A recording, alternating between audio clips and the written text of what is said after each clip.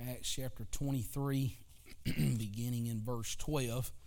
And we're going to look tonight, the underlying theme is that the Lord works by His hand of something that we call providence. And providence is a part, of the sovereignty of God. And I say the sovereignty of God, I mean that God is in absolute control of every detail of our lives. There's something about when you look at the providence of God that you look more toward the goodness of the Lord in the middle of difficult situations. And so we're going to spend some time with that here tonight. I want to start, got a pretty lengthy reading. I'm going to read the rest of the chapter beginning in verse 12 there. The Bible says, Acts chapter 23, verse 12, "And when it was day, certain of the Jews banded together and bound themselves under a curse, saying that they would neither eat nor drink till they had killed Paul." And that's a pretty strong verse there, is that these people they just hated the Apostle Paul. And they were more than 40 which had made this conspiracy. And they came to the chief priests and elders and said, "We have bound ourselves under a great curse, that we will eat nothing until we have slain Paul. Now therefore ye with the council signify to the chief captain that he bring him down unto you tomorrow, as though ye would inquire something more perfectly concerning him. And we, or ever he come near, are ready to kill him." And when Paul's sister's son heard of their lying in wait, he went and entered into the castle and told Paul. And Paul called one of the centurions unto him and said, "Bring this young man unto the chief captain, for he hath a certain thing to tell him." So he took him and brought him to the chief captain and said, "Paul the prisoner called me unto him and prayed me to bring this young man unto thee, who hath something to say unto thee." And then the chief captain took him by the hand and went with him aside privately and asked him, "What is it that thou hast to tell me?" And he said, "The Jews have agreed to desire thee that thou wouldest bring Paul tomorrow into the council, as though they would inquire somewhat of him more perfectly. But do not thou yield unto him, for there lie in wait for him of them more than 40 men, which have bound themselves with an oath that they will neither eat nor drink till they have killed him. And now they are ready, looking for a promise from thee." So the chief captain then let the young man depart and charged him, "See thou tell no man that thou hast showed these things to me." And he called him 2 centurions, saying, "Make ready 200 soldiers to go to Caesarea, and horsemen 70, and spearmen 200 at the 3rd hour of the night, and provide them beasts, that they may set Paul on and bring him safe unto Felix the governor." And he wrote a letter unto this man, or after this manner: "Claudius Lysias unto the most excellent governor Felix sendeth greeting. This man was taken of the Jews, and should have been killed of them. And then came I with an army and rescued him, having understood that he was a Roman. And when I would have known the cause wherefore they accused him, I brought him forth into their council, whom I perceived to be accused of questions of their law, but to have nothing laid to his charge worthy of death or of bonds. And when it was told me how that the Jews laid wait for the man, I sent straightway to thee and gave commandment to his accusers also to say before them, or before thee, what they had against him. Farewell." And then the soldiers, as it was commanded them, took Paul and brought him by night to Antipatris. On the morrow they left the horsemen to go with him and returned to the castle. Who, when they came to Caesarea and delivered the epistle to the governor, presented Paul also before him. And when the governor had read the letter, he asked of what province he was. And whenever he understood that he was of Cilicia, I will hear thee, said he, and when thine accusers are also come. And he commanded him to be kept in Herod's judgment hall.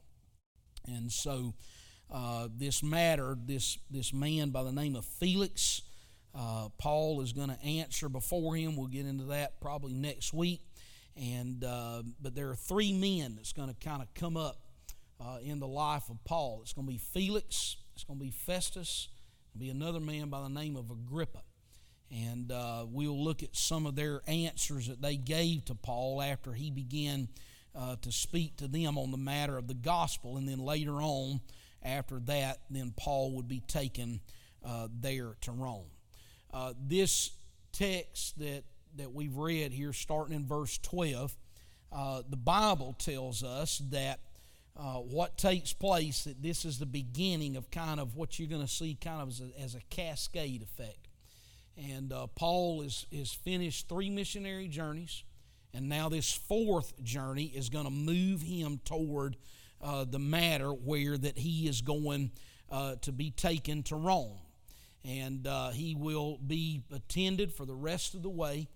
There will be Roman soldiers and centurions that will be constantly around, and with him he will be in a prison. There will be other times during this time where he'll be under kind of house arrest, and he will be locked up, I guess you'd say, like they do now. They put the ankle bracelet on and kind of keep you confined to the house or wherever. But this apostle, this great man of God, it's amazing how that he's going to be abused and is going to have to endure some hardship. And God does not rescue him out of that. He does not release him from those challenges that he faces. God can do that very easily. He can take people out of prisons. He's done that numerous times throughout the word of the Lord, but he does not do that. And yet what God's great purpose will do is that he's going to use wicked men to accomplish something good.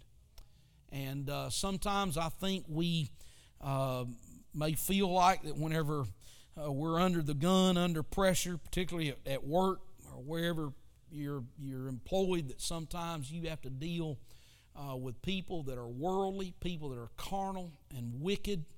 And you start looking at that and you start thinking, how in the world can God use these people to help me to get to where that I need to be? And yet God does use those people in that way. And sometimes the ways of God can seem very strange to the unconverted. The atheists want to pick up on that and start pulling at threads to try to make you think that you've been treated unfairly by God. And they really play into that a lot of times, talking about, well, if God is so good, then why are these things so bad? And what you look back at is this causative effect and factor of that is this matter of sin. And yet Paul, a man that has witnessed so much, has fulfilled what 2 Timothy chapter 4 and verse 5 says, where he tells Timothy, he said, I want you to make full proof of your ministry. And he did that. And I believe that call is for every one of us here tonight, that if you have been filled with the Spirit, that one of these days that we're going to stand before the Lord and we're going to give an answer for our lives. And I pray that certainly in my own life that there is a matter where that I can make everything the Lord has placed in my life, I want to have made the most and invested the most of it. But let's think about that part, how that sometimes that we think that God's ways are perhaps backwards or confused. Scripture speaks to that. And I'm sure you have read this scripture, Isaiah 55, verses 8 and 9. The Lord says, for my thoughts, they're not your thoughts, neither are your ways my ways, saith the Lord. For as the heavens are higher than the earth, so are my ways higher than your ways, and my thoughts than your thoughts.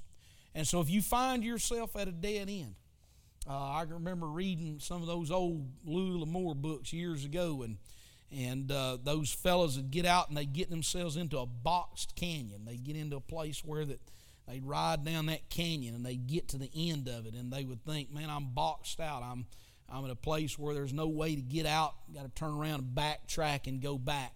And I know that sometimes we may think that about situations even in our own life, to think that Lord, you've led me to a dead end. You've led me to a place where I don't see a way out or around or whatever. And yet we need to keep in mind what Isaiah says, that our thoughts are not his thoughts. Our ways are not his ways.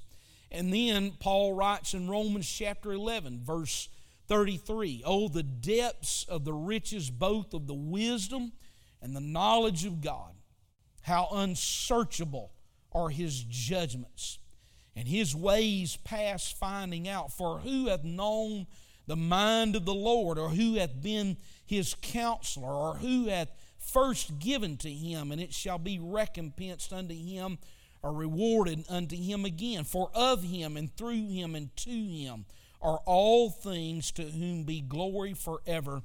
Amen." And again, just want to reiterate to you how that God uses bad things to accomplish his good purpose and his good will in our lives at times. And I know that if you look back at some of the challenges that you may have faced in your own life, there's a reality in knowing that God knew what he was doing when he was working it out.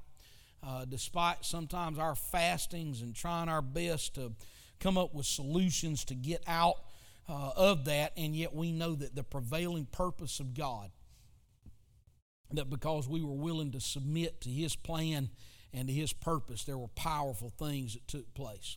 Now, before we kind of dive into this, I don't want us to miss verse 11 there of Acts 23. Notice what the Scripture says.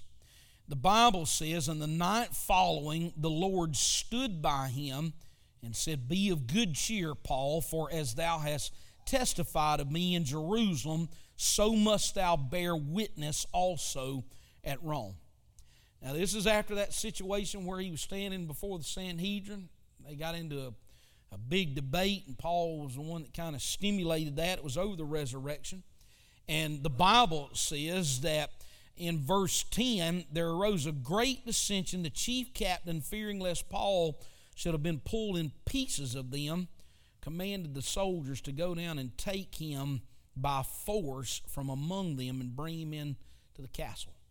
And so out of the middle of all of that just chaos, don't forget verse 11. It's where the Lord tells Paul, "Paul, I know it looks bad, but you be of good cheer. You testified of me here in Jerusalem. This is not the end of your voice, and I'm going to take you to Rome because you've got some things that you need to say for me in Rome." And even though that the message was rejected there in Jerusalem, and it's going to be rejected in Rome as well, you have to realize that it's still important for the witness to go forward. Turn over a few pages to Acts chapter 28. I want you to look at verses 26 and 27. Here's what the Bible says. And he is kind of retrieving some Old Testament words from Isaiah. It says, saying, "Go unto this people and say, Hearing ye shall hear, and shall not understand, and seeing ye shall see, and not perceive. For the heart of this people is waxed gross, and their ears are dull of hearing, and their eyes have they closed, lest they should see with their eyes, and hear with their ears, and understand with their heart, and should be converted, and I should heal them." Is that concerning to y'all? That there's times where that the word of the Lord goes forth, and yet the things of the Lord are not seen, they're not heard because of the condition of the heart of those people. I want you to look in Luke chapter 12. The Lord mentions it Luke chapter 21. Luke writes it in Luke chapter 21 and beginning in verse 12. Here is what he says. He said, "But before all these, they shall lay their hands on you and persecute you, delivering you up to the synagogues and into prisons, being brought before kings and rulers for my name's sake, and it shall turn to you for a testimony. Settle it therefore in your hearts, not to meditate before what ye shall answer, for I will give you a mouth and wisdom, which all your adversaries shall not be able to gainsay nor to resist." And so when you start looking at that, it's almost like that the Lord was telling Paul, even though you're going to get there, the people may not hear what you have to say, but that does not remove you from the responsibility of speaking out and preaching to that matter and speaking to those things. I would just say to all of us here tonight, even in this local church, be careful that you don't allow yourself to get to the place where that you cannot hear or perceive the things of the Lord.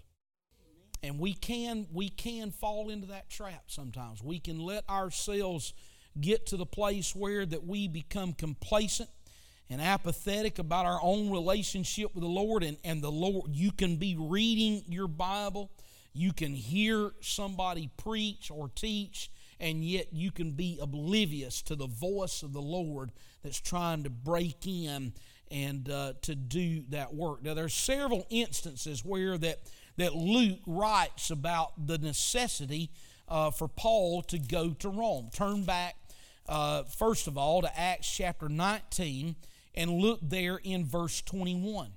The Bible says, "After these things were ended, Paul purposed in the Spirit, when he had passed through Macedonia and Achaia, to go to Jerusalem, saying, After I have been there, I must also see Rome." Turn over a couple of pages and look. We just read that in Acts 23 and 11, but let's go beyond that, and now let's look in Acts 27, and let's look in verses 23 and 24. Here is what the word of the Lord says. It said, "For there stood by me this night the angel of God, whose I am and whom I serve, saying, Fear not, Paul, thou must be brought before Caesar, and lo, God hath given thee all them that sail with thee. Wherefore, sirs, be of good cheer, for I believe God that it shall be even as it was told me." I hope that every one of you, at some point in your life, that you have had a strong visit and touch of the word of the Lord.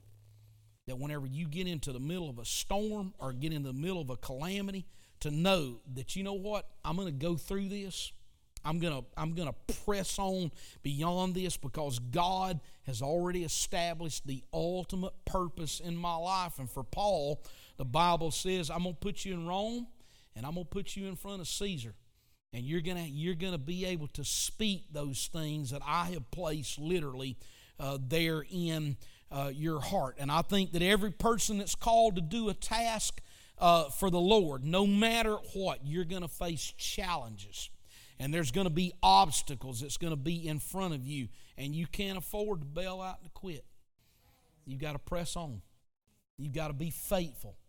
You've got to just take it as it comes and do the will of God, because the kingdom of God does not advance except for, like they said, I think it's in Matthew chapter 11 or Matthew chapter 12, that the kingdom of God suffereth violence, and the violent, they're going to take it by force. And there's times where that we don't realize that we're in spiritual battles, we're in spiritual wars, and what the enemy wants to do is to do his best to shut down our lives, our minds, our spirits from pressing forward. So now it is that Paul finds himself and the bitterness that is expressed toward Paul. Why in the world would that take place? Well, I think the answer to that is found in 2 Corinthians chapter 4 and verse 4. I won't turn there, but you've heard me use that scripture a number of times where it talks about the God of this world hath blinded their minds.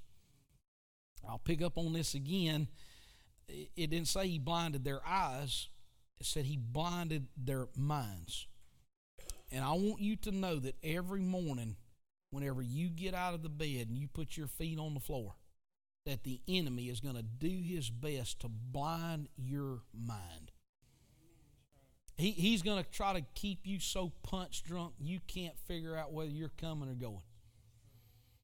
And yet, the Bible tells us that what do we do in the evil day? Ephesians 6, that we stand in the evil day. And their bitterness that they had toward Paul was motivated. They thought that Paul was trying to tear down the Jewish nation.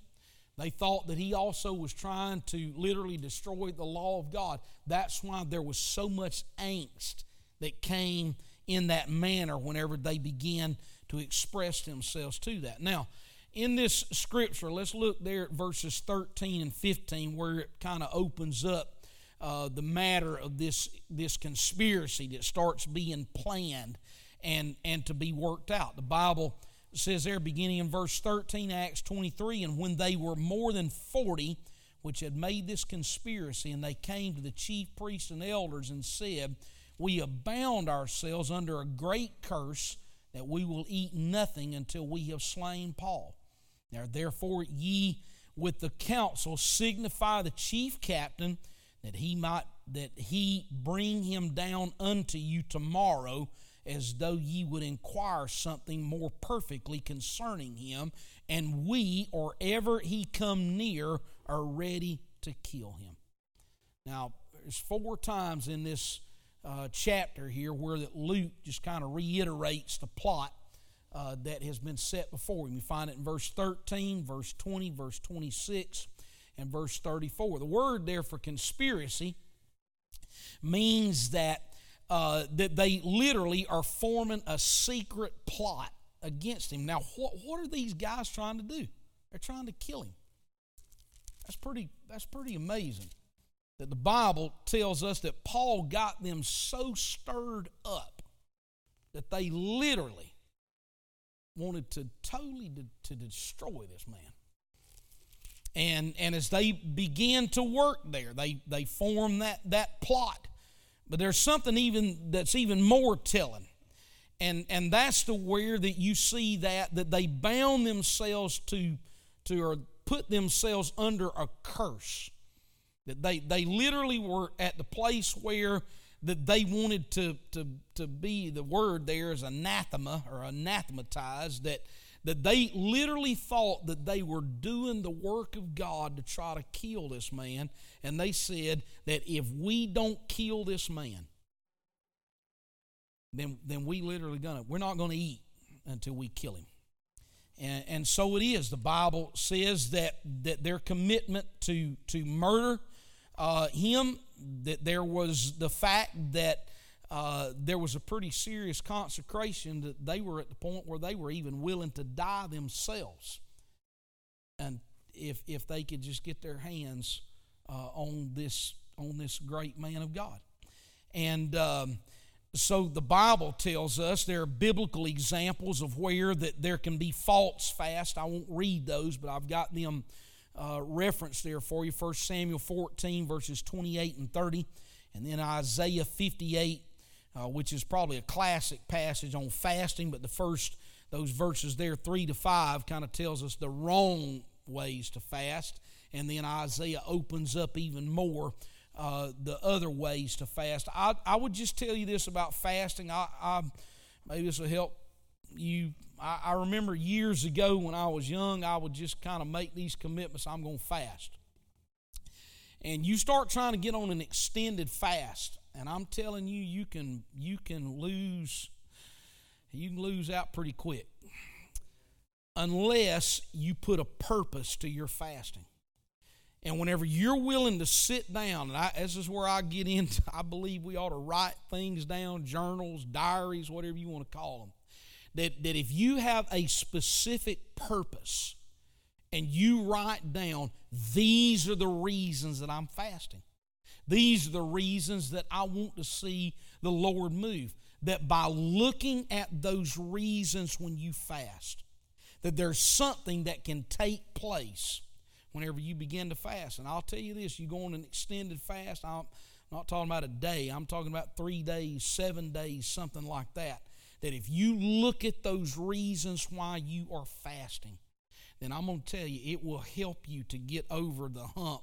And usually the toughest day is the second day. That headache and all the bad part that you go through. But anyways, get a purpose for your fasting.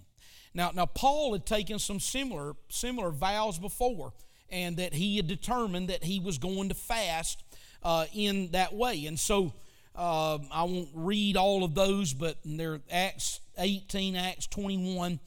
Even Jesus made some of those spiritual vows as well. Luke 22, Mark 14, 25, and even there in the Sermon on the Mount. But these 40 men, this is pretty amazing. You got 40 guys that literally are, most commentaries say that these guys were assassins. And it's pretty odd that these guys were assassins in a way where that they were tied in to these priests. That's pretty odd in itself. And these men came to the place where that they knew we're going to do everything we can to wipe this man out. And if you've ever heard stories of Brother DeMerchant, various places, even other various missionaries, there have been certainly times that we have heard of missionaries that they tried to physically harm or physically kill those people to try to hinder the forward progress of the gospel. And yet, here's Paul. Paul is here. These assassins are moving with these religious leaders. And why is it that these religious leaders are wanting to annihilate and kill Paul? I think really you have to go back to the existence, and don't be surprised that religious leaders would be a part of that, because the Bible tells us in Genesis chapter 4 that whenever Cain and Abel offered their sacrifices, that Hebrews 11 talks about Abel, that he offered a more excellent sacrifice. And so what happened? The Bible tells us that Cain came along, and because Abel's sacrifice was accepted, because Cain had a relationship with religion, he killed Abel. Now what is religion? What does that look like? Here's what religion looks like. I'm going to serve God my way. That's what religion looks like. Religion looks like, it's like, okay, here's the thing. I'm going to serve God the way that I want to serve God. Not the way that the Scriptures direct, not the way that the presence of the Lord convicts me of, but here's the thing. I'm going to serve God the way that I want to serve God. And if you do that, I'm not saying you, but if people do that, then what does that do? That flips them into the role of Cain. And so whenever Abel offers the sacrifice that the Lord has called him to offer up, then it stirs up those religious spirits. And if you don't think that those religious spirits are still alive and well, you have forgotten what Jude references whenever he mentions Cain in his little last letter, the Acts of the Apostates. He mentions Cain, he mentions Korah, and he mentions Balaam. And that's what those spirits are very much alive and well. And so even Luke comes along and tells us that these assassins are coming after the Apostle Paul. And there's a man that, you probably have heard his name expressed before. His name was Josephus, and he was a Jewish historian, so to speak. And whenever you look at some of the writings of Josephus, what you find out is that these corrupt men were working with these religious people. And because they were working with these religious people, then Josephus comes along and begins to describe in his historical accounts that there was bribery, political plots, even assassination attempts that were ordered by priests on rival opponents. It's almost like you'd think that it was the mafia that was in charge of that. And that was the way that religion works, and I think that probably some of that is still present even today. And so it starts coming out that conspiracy has been planned. Be careful. Be careful that you don't get drawn in with people, with movements that are trying to hinder or trying to destroy the forward progress of the kingdom of God. In fact, you ought to run in the opposite direction, away from that kind of activity. Because the fact of the matter is this, is there can be no blessing of God on my life if I'm involved in that kind of traffic. And I just here, just in my own mind, just thinking about friends of mine that are surrounding me and the input that they have had. Some of it's been, I guess, stimulated by my brother-in-law being here with us for the last few days or so, but just the people that for the last 30 to 35 years of my life is that you gravitate toward people, and people have where that they deposit things into your life and into your spirit. And I can honestly say that the people that I picked up on, that there were things that you felt that these things were just a miss. I'm just going to tell you, I ran from those kind of people, because they have nothing good to contribute to my own spiritual well-being in my life. And you've heard that old statement before, birds of a feather flock together. There's a lot of truth to that. And I can just tell you that the people that I run with, the people that I am surrounded with, that those kind of people dictate whether or not I'm going to have spiritual growth or whether I'm going to have spiritual deterioration that's in my life. And so the story here, let's look to verse 16. The Bible says there, and when Paul's sister's son heard of their lying in wait, he went and entered into the castle and told Paul. And then Paul called one of the centurions unto him and said, Bring this young man unto the chief captain, for he hath a certain thing to tell him.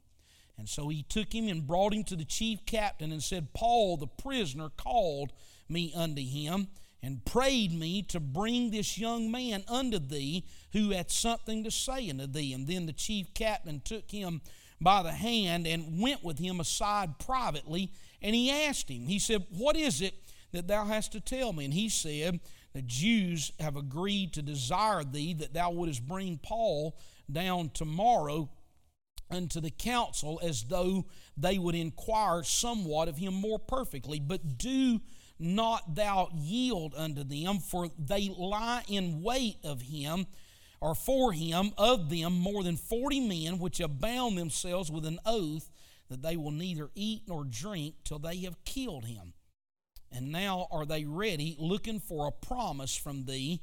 So the chief captain then let the young man depart, and he charged him, See thou tell no man that thou hast showed these things to me. And so this the story unfolds here. This is probably one of the first, in fact, it's the first reference that you find in the Bible that speaks of that matter, Paul's family. And it points out that matter that he is a nephew. Turn with me to Romans chapter 16. And I want you to look, there's some just kind of hints that are given whenever Paul salutes the church there at Rome. Look there in verse 7. The Bible says there, Salute Andronicus and Junia, my kinsmen, and my fellow prisoners who are of note among the apostles who also were in Christ before me. Look down to verse 11. The Bible says, salute Herodian, my kinsman, and greet them that be of the household of Narcissus, which are in the Lord. And then skip down to verse 21. The Bible says there, Timotheus, my work fellow, and Lucius, and Jason, and Sosipater, my kinsman, salute you. So it very well could be that these were family members of the Apostle Paul, but there's not a lot that we know about his family. He was there in Jerusalem, but he was from Tarsus, which was several hundred miles away. But now there's a nephew here. Some think that maybe his nephew was there to be trained as a rabbi, as Paul was in his early life. We don't know that for a certainty, but again, just something to kind of entertain there in your minds. But what did happen to Paul's family? How can we surmise some of the things that may have happened? I think the answer to that lies in Philippians chapter 3. I want you to turn over to Philippians chapter 3, and I want you to look with me let's start in verse 4. Philippians chapter 3, verse 4. The Bible says, though I might also have confidence in the flesh, if any other man thinketh that he hath whereof he might trust in the flesh, I do more.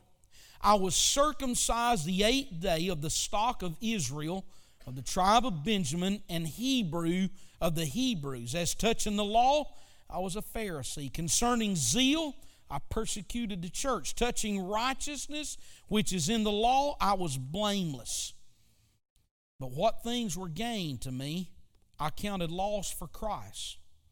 Yea, doubtless, and I count all things but loss for the excellency of the knowledge of Christ Jesus my Lord, for whom I have suffered the loss of all things, and do count them but dung, that I may win Christ. It would appear that whenever Paul writes this, that even his own family turned their back on him because of his conversion to the Lord Jesus Christ. Now you think about that for a minute.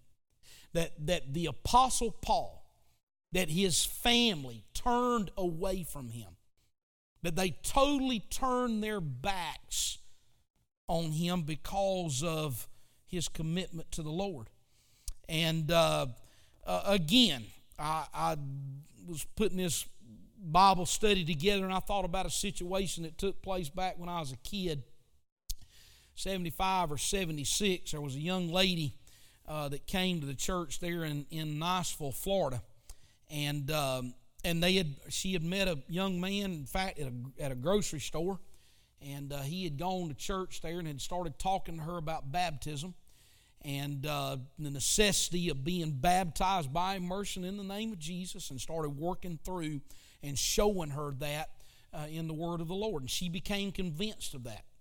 And so her family told her, they said, we're just going to tell you this. If you go down there to that Pentecostal church and you let them baptize you, we're going to throw you out of our house. And I don't know, she's probably 18, 19, maybe 20 years old.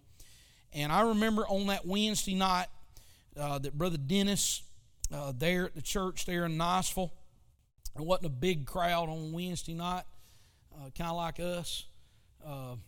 Not the Sunday crowd, but it was a Wednesday night faithful few. Thank God for all of you that come. And but anyways, they baptized her that night, and then whenever they drove to her house, her parents had packed up her suitcases, and they were sitting out on the front porch. My connection to her was she landed at our house, and I got kicked out of my bedroom and got moved in with Mark. And this young lady spent about 2 months in our house. My mother sewed her wedding dress, and my dad gave her away. Her family disowned her. And they disowned her for probably 30 to 35 years. And right before her parents passed away, I think there was a little bit of reconciliation.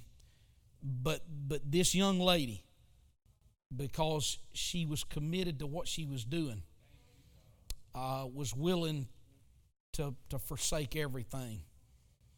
And the rest of the story is this. They landed out in a church in Louisiana. And even to this day, one of the hurricanes destroyed the church where that they went.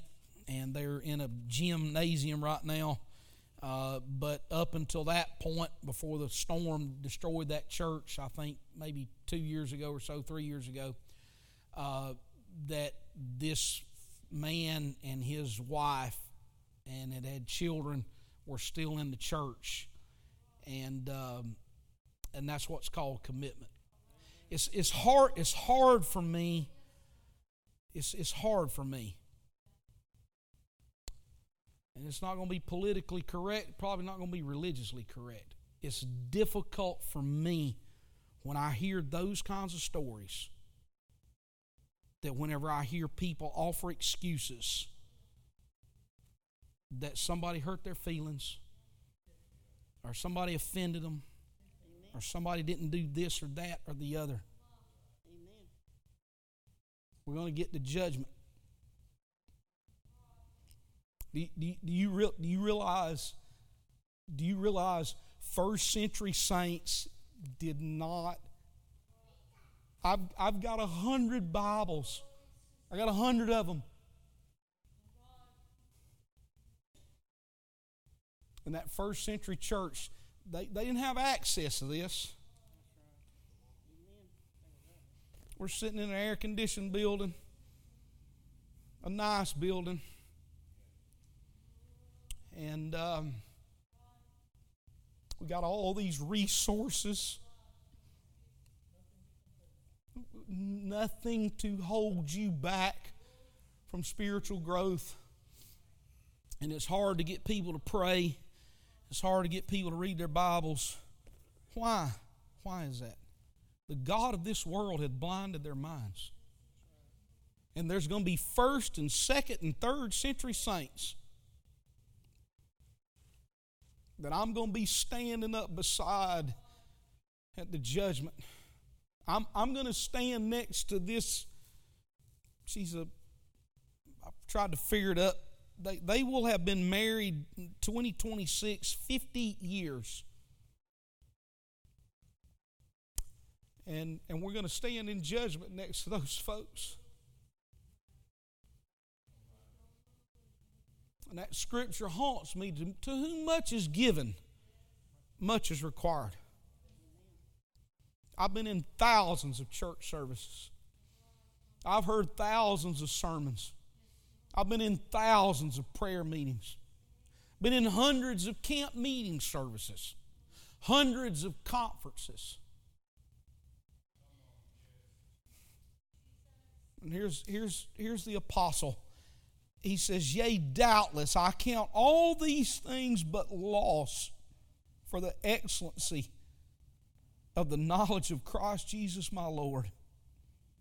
I have suffered the loss of all things, but I count them as dung, that I may win Christ and be found in Him, not having my own righteousness, which is of the law, but that which is through the faith of Christ, the righteousness which is of God by faith, that I may know Him and the power of His resurrection and the fellowship of His suffering, being made conformable to His death, if by any means I might attain unto the resurrection of the dead. Not as though I had already attained, either were already perfect, but I follow after, if that I may apprehend that for which I am apprehended of Christ Jesus. Brethren, I count not myself to have apprehended, but this one thing I do, forgetting those things which are behind, and reaching forth unto those things which are before. I'm pressing toward the mark for the prize of the high calling of God in Christ Jesus. But He doesn't stop there. He draws us in. He said, let us therefore, as many as be perfect, be thus minded, and if in anything ye be otherwise minded, God shall reveal even this unto you. What's the Lord revealed to you in the last month? What's He talked to you about in the last month?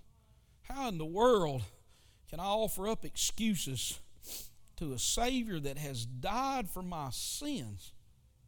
How in the world can I do that? I can't afford to do that. And Paul was at this place, and now he becomes aware of this plot that is against him. I got a feeling it would be very easy for Paul to just throw his hands up and say, you know what? I've had enough of this. I'm tired of this. I'm weary of this. But he didn't do that. He realized that the purpose of God was for his life and that he had to press forward. I'm going to point something out, another thing out that kind of leaped out at me. Look at verse 18 of Acts 23. Here's what he says. He says, talking about the young man, he said, so he took him and brought him to the chief captain and said, Paul the prisoner called me unto him. Now, Paul uses that description in his relationship with the Lord. He does it in Ephesians 3:1, Ephesians 4:1, 2 Timothy 1:8, Philemon verse 1, Philemon verse 9, Philemon verse 23. He describes himself. He said, I'm a prisoner. You realize prisoners don't have any choice of what they're going to eat. They don't have any choice of where they're going to stay. They don't have any choice of their accommodations. They have no rights whatsoever. And he describes himself. He says, I'm a prisoner of Christ Jesus in one place, a prisoner of the Lord. And then in another place he says, I'm his prisoner. He was willing to relegate every desire, every ambition, every bit of his choices. He said, I'm going to be put into a society of prisoners. I'm going to be put into a place where that I'm literally enslaved to Jesus Christ, and I'm willing to bear any kind of suffering or challenge that comes to me because I am his slave. And while most of the world, and sometimes even those in the church, chafe and struggle and battle to achieve their rights, what they're really doing and really don't understand is that they are refusing to be in complete submission to the Lord Jesus Christ. And our complete submission and surrender to the Lord, it has such an impact on our spiritual life, I think sometimes that we don't realize that. That whenever I am not completely surrendered, what does it do? It hinders my relationship with the Word. It hinders my relationship in prayer. It hinders what takes place whenever I'm at a place of worship. And yet, if you have been in the church for any length of time, you have heard ministers, preachers, pastors talk about how that Paul was literally chained to some of these soldiers, and it's a historical fact that he was literally chained wrist to wrist with some of these centurions. Who were those people? If you dig around, you find out they were part of what was called the Praetorian Guard. There were 16,000 of these guys. And what would happen is that Paul would start talking to them about the Lord, and that those people would be converted. You remember what he said? I think it's in Philippians. He said, oh, by the way, the saints in Caesar's house, they salute you. How did you get saints in Caesar's house? because Paul witnessed to soldiers. And then those soldiers talked to those people that were in the houses of the Caesar.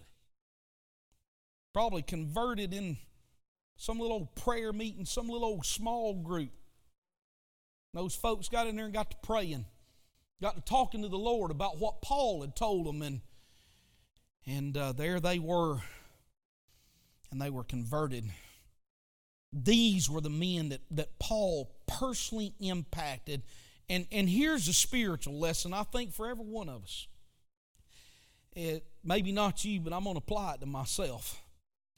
Is we can't ever afford to let our circumstances weigh us down into a place of silence and discouragement and despair.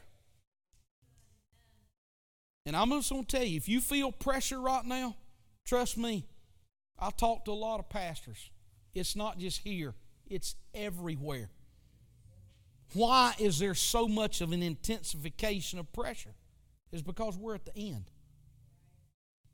And you wonder sometimes, what's the end times going to look like? We're there. There's so much that's going on right now as far as the digital currency that's going on and various other things. It's almost like it's on a fast track.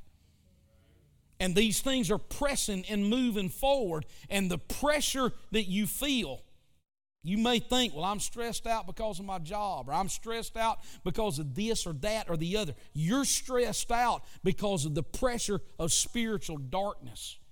And it's pressing down on us. And yet we've got to be like the Apostle Paul back in the first century, because if you want to dig in and find out how you think our politicians were corrupt, our politicians pale in comparison to what the Roman Caesars were doing. And yet here was the Apostle Paul, man, he was just moving on. And the spiritual lesson is this, is that when persecution or failure or financial loss or divorce or rejection or loss of loved ones or AIDS or abuse or poverty or sin or even imprisonment comes in our direction, all we got to do is get our game face on. And we got to get our blinders up. We got to say, I'm pressing forward. I'm moving forward. I'm moving on.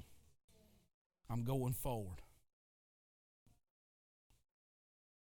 And sometimes it's the pressures that comes to life, and yet the Lord will strengthen you to bear those challenges and circumstances of life that you cannot control. And somehow we just have to realize we've got to press on, because there's a purpose that God has in our lives. The Lord has died for us, and therefore I owe everything I have to the Lord. Everything in my life, I owe that to the Lord. And I believe I'm not just talking to me. I believe there are people here tonight. You've got that same mindset. That somewhere inside of you, and sometimes it's a gnawing discontentment. You're like, man, what's the matter with me? It's the Spirit of the Lord that's pulling you on and trying to say, there's more. I got more for you. I've got more that I want to do in your heart and in your life, and the purpose of God. And so Paul endured these imprisonments. He was arrested in Philippi and Jerusalem, Caesarea and Rome. In fact, Clement of Rome, in AD 96, he said that Paul had been in prison 7 times in the span of his life. And I run across that today, and I thought, if I got through in the city jail or the county jail one time, I think I'd be ready to write my resignation and like, oh my Lord, I got to quit. I've been thrown in jail, but here the Apostle Paul was in prison 7 times throughout his life. What in the world would keep him going amidst all of those challenges? I think some of it's consistency of relationship and life with the Lord. As don't get too high and don't get too low, which can be a challenge. And yet here was this great man of God. And just like Paul endured the imprisonments and the stigma of being a prisoner, we've got to endure those as well. I'm going to finish. I'm going to read quite a number of scriptures here real quick, but I want you to look in Matthew chapter 5 and verse 11. The Bible says there, "Blessed are ye when men shall revile you and persecute you, and shall say all manner of evil against you falsely for my sake." Turn over a few pages and look at Matthew chapter 10 and look in verse 22. Here's what the Bible says. "And ye shall be hated of all men for my name's sake, but he that endureth to the end, he's going to be saved." Look to Matthew chapter 10 and verse 39. The Bible says there, "He that findeth his life shall lose it, and he that loseth his life for my sake, he's going to find it." Turn over to Matthew 19 and look at verse 29. Matthew 19 and 29. The Bible says there, "And every one that hath forsaken houses or brethren or sisters or father or mother or wife or children or lands for my name's sake shall receive 100-fold and shall inherit everlasting life." And yet, because we're trapped in these human bodies, we can't help but to see right here. But listen to me, church. There's a world up there that you cannot see. You can't see. But when you get there, oh dear God, every trial, every calamity, every difficulty that you've experienced down here, it will just be a snap of a finger or quicker that you will forget every bit of that as you walk into that reward. Turn over to Acts chapter 9 and look at verse 15. Acts chapter 9, verse 15, that's where Paul's conversion takes place. Here's what Luke writes. The Lord tells Paul, he says, "But the Lord said unto him, Go thy way, for he is a chosen vessel unto me, to bear my name before the Gentiles and kings and children of Israel. For I will show him how great things he must suffer for my name's sake." Don't tell him how many churches he's going to start. Don't tell him how many missionary journeys he's going to go on. Don't tell him how many epistles he's going to write. Don't tell him how many young men he's going to impact. Don't tell him any of that. Tell him, Paul, you're going to suffer. You're going to suffer. You're going to have difficult days. You're going to have hard times. And yet amidst all of that, Paul presses forward and moves beyond. Turn to Philippians chapter 1 and verse 29. And look what he writes there. Philippians chapter 1 verse 29. The Bible says it like this: "For unto you it is given in behalf of Christ not only to believe on him, but also to suffer for his sake." Turn over to 1 Timothy chapter 4. And here's what he writes to Timothy. Timothy's pastoring there in Ephesus. And he writes these words to him. 1 Timothy chapter 4. And look in verse 10. Here's what he tells this young man.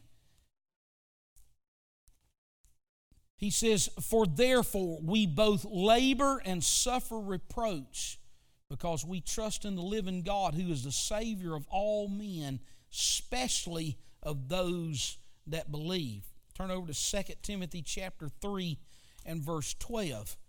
Here's what he leaves there. He said, "Yea, and all that will live godly in Christ Jesus shall suffer persecution." And people think, "Oh, I thought it was nice cars and big houses and giant screen TVs and fancy restaurants and raises and bonuses and blessings." That's what I thought it was. But that's not what the Scripture says. And then one more, James chapter 5. The Bible, this is a half-brother of Jesus. Here's what he writes. He says, "Take, my brethren, the prophets who have spoken in the name of the Lord for an example of suffering affliction and patience.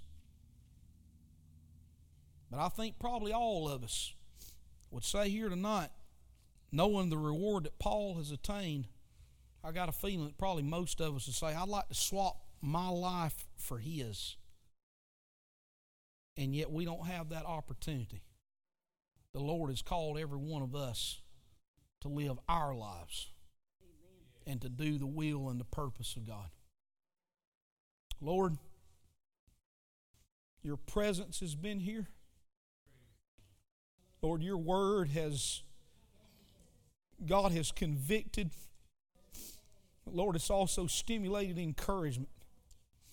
Lord, I pray tonight, God, that you help every one of us, Lord, to look to the life, Lord, of this apostle. And the challenges, Lord, that this man faced and the difficulties, Lord, that he walked through.